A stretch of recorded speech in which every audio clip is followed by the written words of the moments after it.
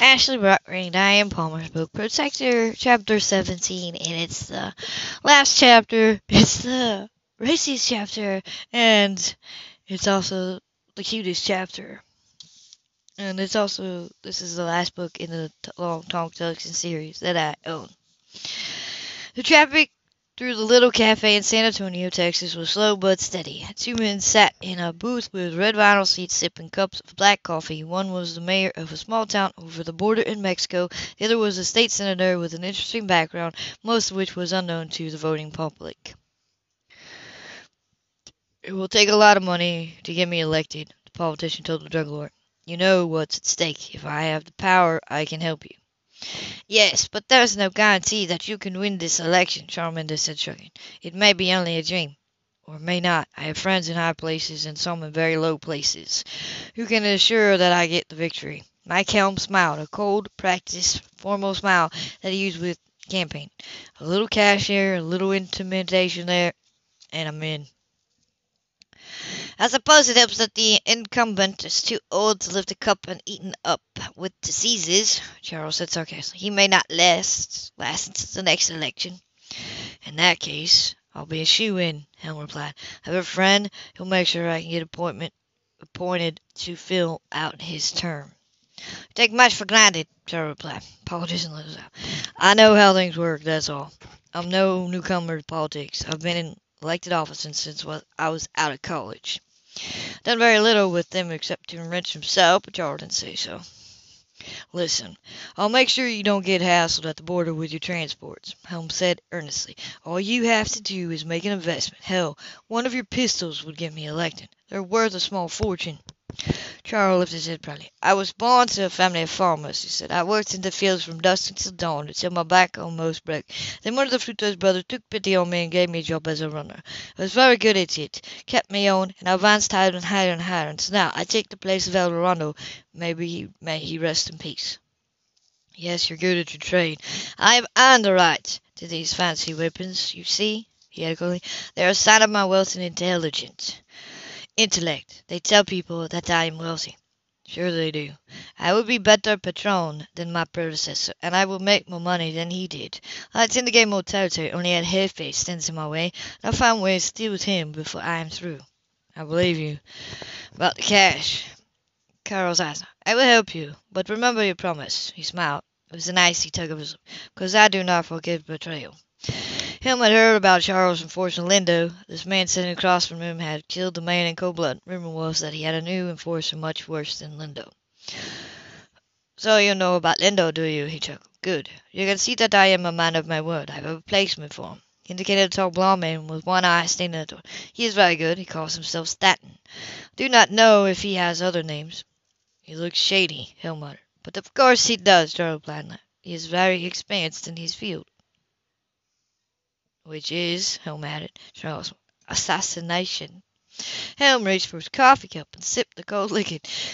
He's going to have to walk a narrow path with these people, but without their financial support he'd be stuck in the state legislature forever. He wanted more. He was intelligent, and he was ambitious, but what he wanted most was wealth, tons of it. This man could help him, so he had to be pleasant, even as he was repulsed, but Charles was saying it would be worth it in the long run.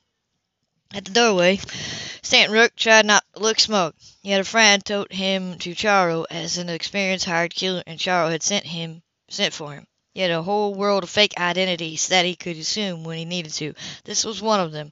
He needed to know who had killed the little computer tech Joey, so beloved by the men in Ed Scott's mercenary group. They all wanted revenge, but first they had to find the men responsible, and the computer that contained enough information on the DEA mole to expose him. Now he's learned other things of value. The Senator Helm there was dickering with his boss for money to help run a campaign for the United States Senate. What a combination they made. The little mayor and the tall, sleazy politician. What a pity, Rick thought probably, that he was going to find the means to bring them both down. First, he wanted to find the people who killed Joey, and this was the only way to do it. Haynes Carson was sitting in his office when a stranger walked in the door. Haynes was much better. His arm was healing. The cold bothered it, but the therapy was giving him more range of motion by the day. Marriage suited him as well. Manette was all he could ever want in a woman. He loved her. He loved her family too. He was happier than he ever been in his life. Cocked his head as a one-eyed man with blonde hair approached him. He frowned. Don't I know you? He said momentarily. I think you might. He said in a crisp South African accent. Rook, Haynes explained. That would be me. He sat down on the chair in front of Haynes. I wanted to give you some interesting news. What? State Senator Matt Helm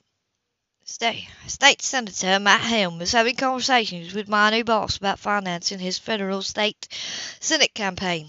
He said, drug lords with mouthpieces in Congress. Think about it. Horrible, he said, but what do you think I could do about it? Jacobsville's far away from Austin.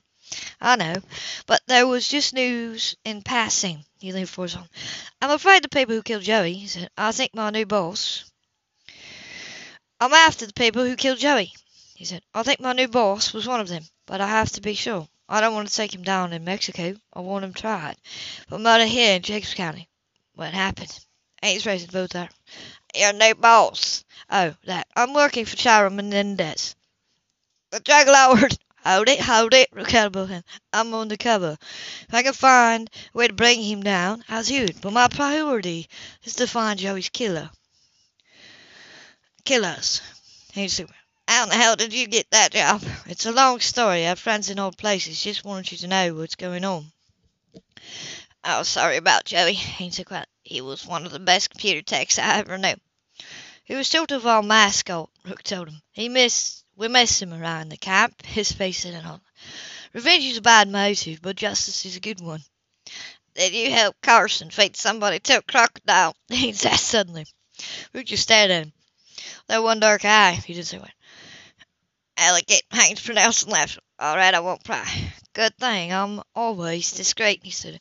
I'll take my leave. I just wanted to let you know that I'm looking for evidence. If I find the culprit or culprits, will you have them prosecuted? You bet your life I will, he said. That's all I ask. If you can get them to come across the border voluntarily, he's added with a sigh. Extradition is a pain in an unmentionable spot. I can guarantee they'll turn themselves in, Rook said, he smiled. Because the alternative will be so very, very messy. Don't you go feeding people to alligators around here, he said, wiggling his finger at me. You don't have any alligators around here. Haynes shrugged. Well, if we ever do, Rook just laughed. Haynes went home and told Manette what he'd gotten from Rook. How about Carly, she asked. Have you talked to her? Yes, I have. Cash got an artist. He knows to make the drawing of the man she saw. It's in my dress drawer. Did it jog your memories? Yes. Sadly, no, he said. I think I may be getting old. She slid her arms around him pressed close. Haynes, you'll never get old. Think so. She reached up and bent him softly on the earlip. The kids are in school. Aunt Sarah's gone to the grocery store. We have about 45 minutes. Haynes! He backed her into the wall, stripped her from the waist down, dropped the slacks, and went into her without a second hesitation. She hung there, shocked, delighted, shivering at the instant passion he kindled her. I read about this in a book, he whispered as he pushed into her, moving his hips so that she began to move. It was the most erotic thing I ever read, so I thought, why not try it? His voice trailed off as the desire blazed to fever pitch. He thrust down into her soft body. His face rigid beneath, his body corded like wood as he moved on her. She arched toward him, unbuttoning her shirt, unhooking her bra, then unfastening the buttons on his shirt. With trembling hands, she rubbed her bare breast against his chest as he built the rhythm until he was buffeting her so hard that the picture on the wall began to shake. Hates? She went, oh, hates? Yes, baby, yes, he was, yes. Now, he moved so hard and so fast that she climaxed instantly and shuddered with the fever of it while he thrust into her again and again until finally his own body corded and convulsed. His groan at her ear was anguish, but she knew that pleasure, not pain, provoked it. They clung to each other in the aftermath, shivering, damp with sweat, still hungry. Not enough, he said through his teeth. Not enough, she agreed breathlessly. She picked up the street clothes and walked up the staircase, bare to the waist, with Haynes right behind her. They made it to the bedroom. Behind a locked door, he laid her down on the bed and slid over her, his mouth anguished on her hard-tipped breast as he began to rouse her all over again. She cried out when he went into her, still burning for him, still hungry, and insatiable. She looked at his face the whole time, her eyes open, so that he could see the pleasure he was giving her with a quick, hard thrust of his hips. It's never enough, she whispered shakily. No, and it doesn't last. Oh, God, he groaned and began to shake, too. Yes, he whispered, pushing up, pelvic him. Yes, yes, he cried out, his lean body arching, his face contorted and red as he shuddered and shuddered with fulfillment. But filming, she went with him all the way, her body so tuned to his that every thrust brought her higher and higher and higher, till the tension burst, and she convulsed under him. They lay together, shuddering, and tangled damp flesh. "I can't ever get enough of you, Mrs. Carson," he whispered hoarsely. He kissed her tenderly, his lips gently probing hers. "I want so badly to make you pregnant." She laughed breathlessly and kissed him back. "We have all the time in the world. When it happens, it happens." "Well," he said, lifting himself, looked down at her with proud, hungry eyes. "And what we did downstairs didn't accomplish it. This might." She lifted her eyebrows. "You can't do it 3 times in a row." He eased down on her.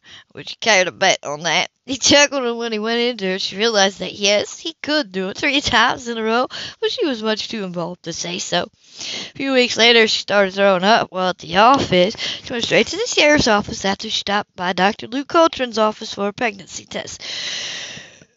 I'm trying to give him. Haynes was filling out a form. He looked up as she entered it. "Well, hello, gorgeous," he said. "Are we going out to lunch together?" She went around the desk, turned to a swivel chair, and sat down on the. "I can't go to lunch. I'm sick." "Sick? What do they call it?" she asked with mock memory laugh. "Oh, yes. Morning sickness. That's it. Morning sickness." His expression was impossible to describe. He was torn between delight and pride and wonder. "We're pregnant," he whispered. "Yes, I had a test. It's positive." "We're pregnant?" He kissed her with aching tenderness. "We'll have 3 children. What a magical year it's going to be." She sounded snugged. "Yes," he grinned, smiled, and pulled her closer. After all they'd been through, this was like the rainbow after the storm, the kiss after the cut. He told her so. She looked at him with soft interest. "It's been a long, hard road to get here." He nodded. "But then it's not the destination, baby. It's the journey." She grinned. "Some journey." "Some journey. Suppose we go by Barbara's Cafe and get you some pickles and strawberry ice cream for lunch." He teased. She made a face at him. "What a horrible combination." "What would you like, then?" "A thick chocolate milkshake and an order of French fries," she decided. "Bad girl. You need protein for our baby." He patted her stomach gently. "Milkshakes have milk. There's your protein," she laughed. "But I'll settle for a nice cold crisp salad." "In that case, I'll take you to lunch." "Nice of you." He got up and framed her face and began. "Nothing's too good for my best girl," he whispered. "But no fries." She said, "Okay, no fries." Took her hand and led her out the door. His mind was full of dreams. Of a common child, of a shared future. She was feeling much the same. It was going to be the biggest adventure of her life, having a child born of her own body. "I have alternative motives," he said when they got to the crowded cafe. "You do?" Manette asked. "What are they?" "Wait and see." He opened the door, walked into the full dining room, grinned, and said, "Make way for my pregnant lady." And everybody laughed and cheered. Haynes looked down at Manette's amused face and grinned again. "I just saved us the trouble of sending out birth announcements." She burst out laughing, then she kissed him. Then their friends and neighbors looked on with real affection, and gave them a standing ovation. Into the book. I told you. Super rancy, super cute. Hope you enjoyed the book.